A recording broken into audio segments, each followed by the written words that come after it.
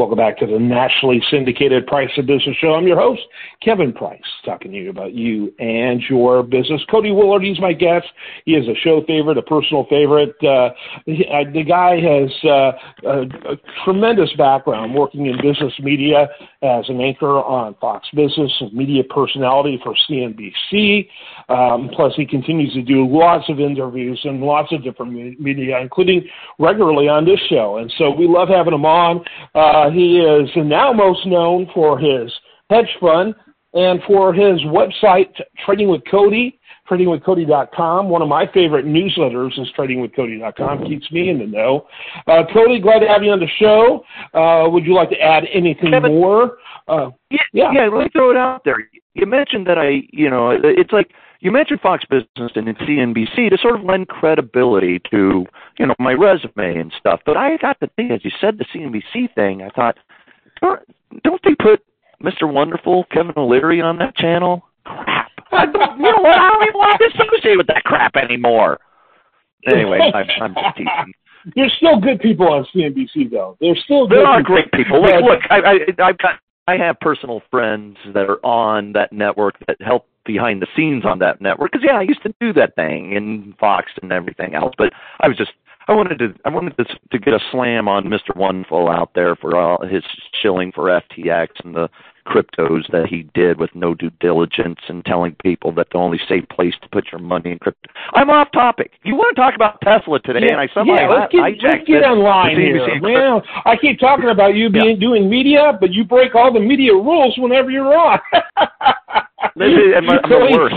That's why I'm not on TV anymore. He ran me off. Let's talk about all things Elon Musk. That's impossible, right? We could do hours on that. But this trial to me is really interesting, and the impact that we're seeing immediately on it. They always talk about overexposure. With your investments, be careful not to have overexposure. But with Musk, it's almost like you not only need to watch your exposure on your investments, you really need to watch your exposure on you. I mean, there's too much Elon Musk, I think, some of the time. I literally have too much Elon Musk in my consumption life. Like, I have a Tesla. I use Starlink for my house because I live in rural New Mexico, and it's 15 times faster than any other solution we've ever found. And the only social network I've ever used is Twitter. So, it seems like I'm all Musk. And, SpaceX is an investment in my hedge fund. I bought Tesla and made it my biggest position in my hedge fund 4 years ago. I'm apparently all in on Elon Musk, even though I'm not even sure I like the guy. But, what are you going to do? I'm here to make money in the markets, and he's got some great stuff going. Yeah, you're attractive financially, not necessarily in general. Yeah, and I guess it's good to mention full disclosure. I have investments in Tesla, and I, of course, am a big user with Twitter. I don't know any media that can exist without being involved with Twitter with all of its problems. So, yeah, absolutely. Let's get into this, though. Kind of set the stage, first of all, on the nature of this lawsuit.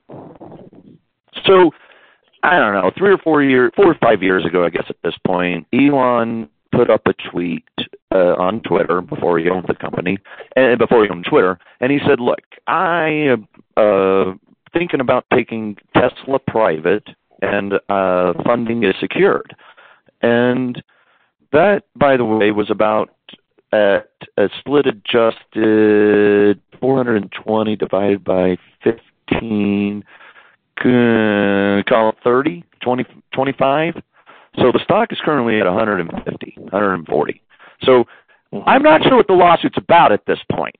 The lawsuit, they're suing Elon because they said him saying he could take the company private cost them billions of dollars. But if he had taken the company private, it would have cost them hundreds of billions of dollars because they wouldn't have owned the stock for the last $300 billion of market cap valuation, and they certainly wouldn't have gotten to write it up to when it became over a $1 trillion market cap at one point a year ago. So they're mad that they didn't, what? Like, honestly, I think they're going to throw this lawsuit out. This is the dumbest. Like, I'm not trying to defend Elon because, yeah, he does some stupid stuff, and he should be sued for calling a guy a pedophile or whatever he did with the Taiwan. Where was that? There was the flood and those kids. He couldn't get to the kids, and he was going to help make a submarine or something. And some guy said that's never going to work. So Elon called him a pedo, and he got sued for that, and he lost.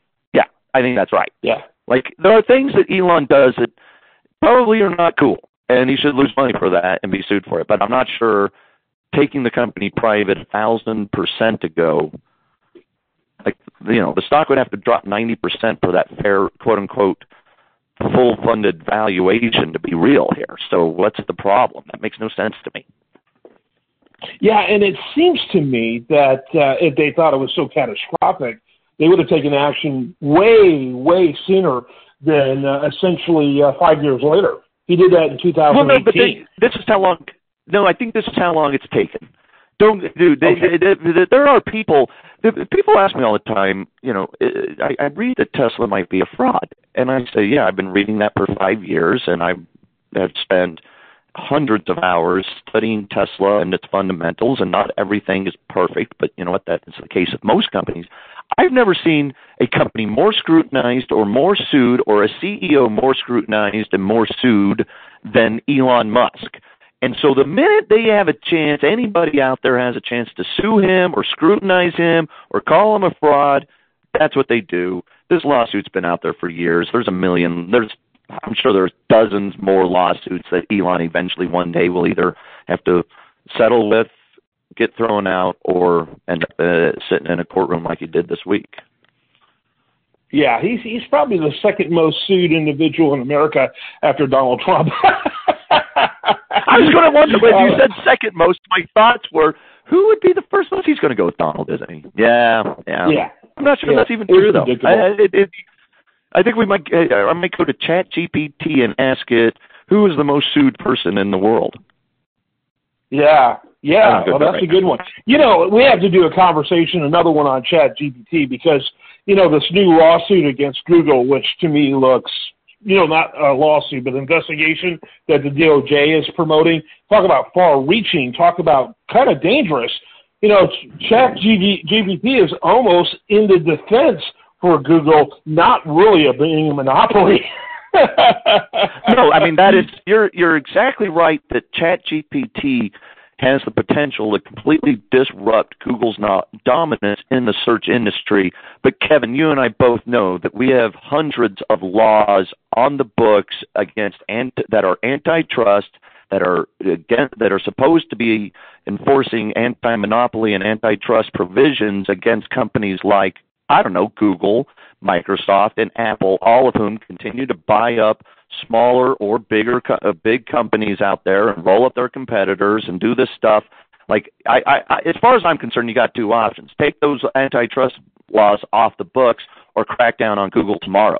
Like, seriously, everything that the SEC, that the Department of Justice is alleging against Google is 100% true, 100% illegal, and should be enforced if we have those laws. If we're not going to enforce that shit, then get it off the books. Sorry for that. Well, and certainly all of those laws should go under the scrutiny of the litmus test that Robert Bork made in when he served in federal courts. We don't do it just because you're big. These lawsuits shouldn't be because the companies are big. It should be because they're anti-consumer, or they truly do undermine competition.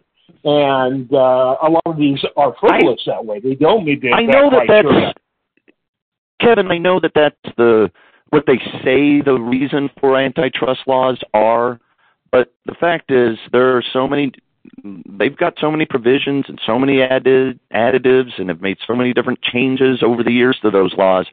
They either need to fix the laws or enforce them. I mean, that's the problem. I don't understand how we end up in this anarchy of we've got laws, but we only enforce them sometimes. Like, this is, and going back to Elon, I'm going to bet that there's probably provisions that he broke. Like, somewhere in there, yes, he broke a law, and he's going to. I'm taking my thing back. They're not throwing that shit out. They're not throwing that judgment out. They're going to find Elon Musk. So he's going to have to settle or something because, there's so many laws on the books. I'm sure there's something they're going to find him that he crossed the line on. Yeah. Well, yeah, and boy, you and I know how to wander. We are like herding kittens. But the Supreme Court had a decision about the administrative state. No, agencies, you can't do that stuff. And yet they continue to do exactly what the Supreme Court ruled on. We have a new level of anarchy that is just blatant. In the old days, at least, it used to be somewhat sophisticated.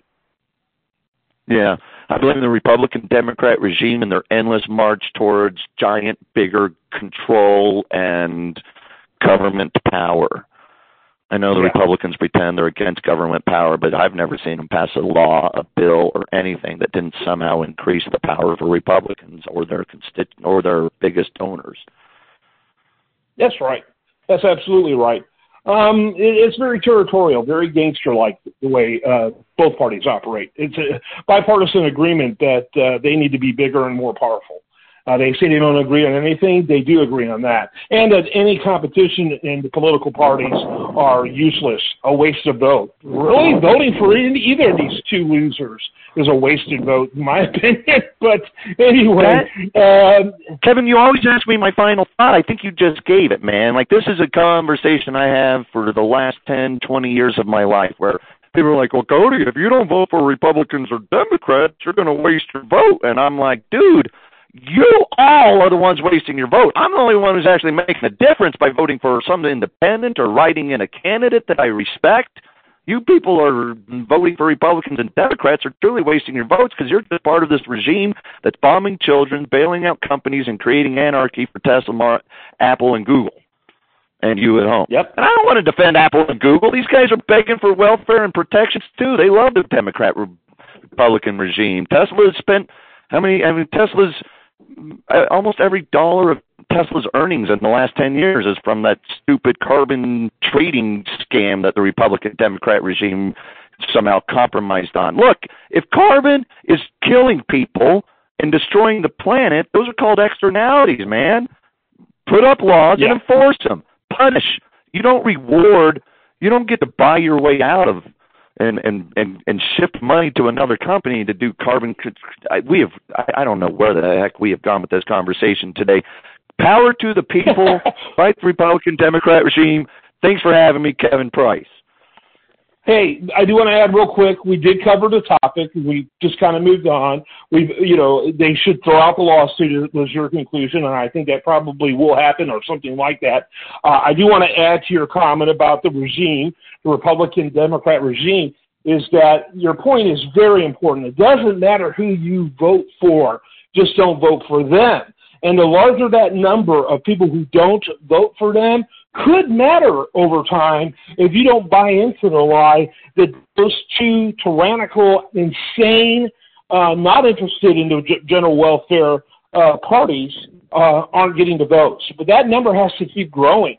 And unfortunately, people keep believing in the lesser of two evils, and I think it's the evil of two lessers. That's right. And look, you're hitting it. It's like chicken and egg thing. The only way your vote will matter is if you stop voting for Republicans and Democrats and other people do the same. I can't make your vote matter as long as you're voting for Republicans and Democrats, and your vote won't matter the first time you vote for independents or write someone in. But over the next 5 or 10 or 15 years, if you can and other people figure out and actually take a stand and not vote for those corrupt parties, hey, yes, your vote will eventually matter. Hey, Kevin, thanks for having me. I always love our conversations. I better get going. You too. We will talk soon. Cody Willard, CreateItWithCody.com, and I am Kevin Price.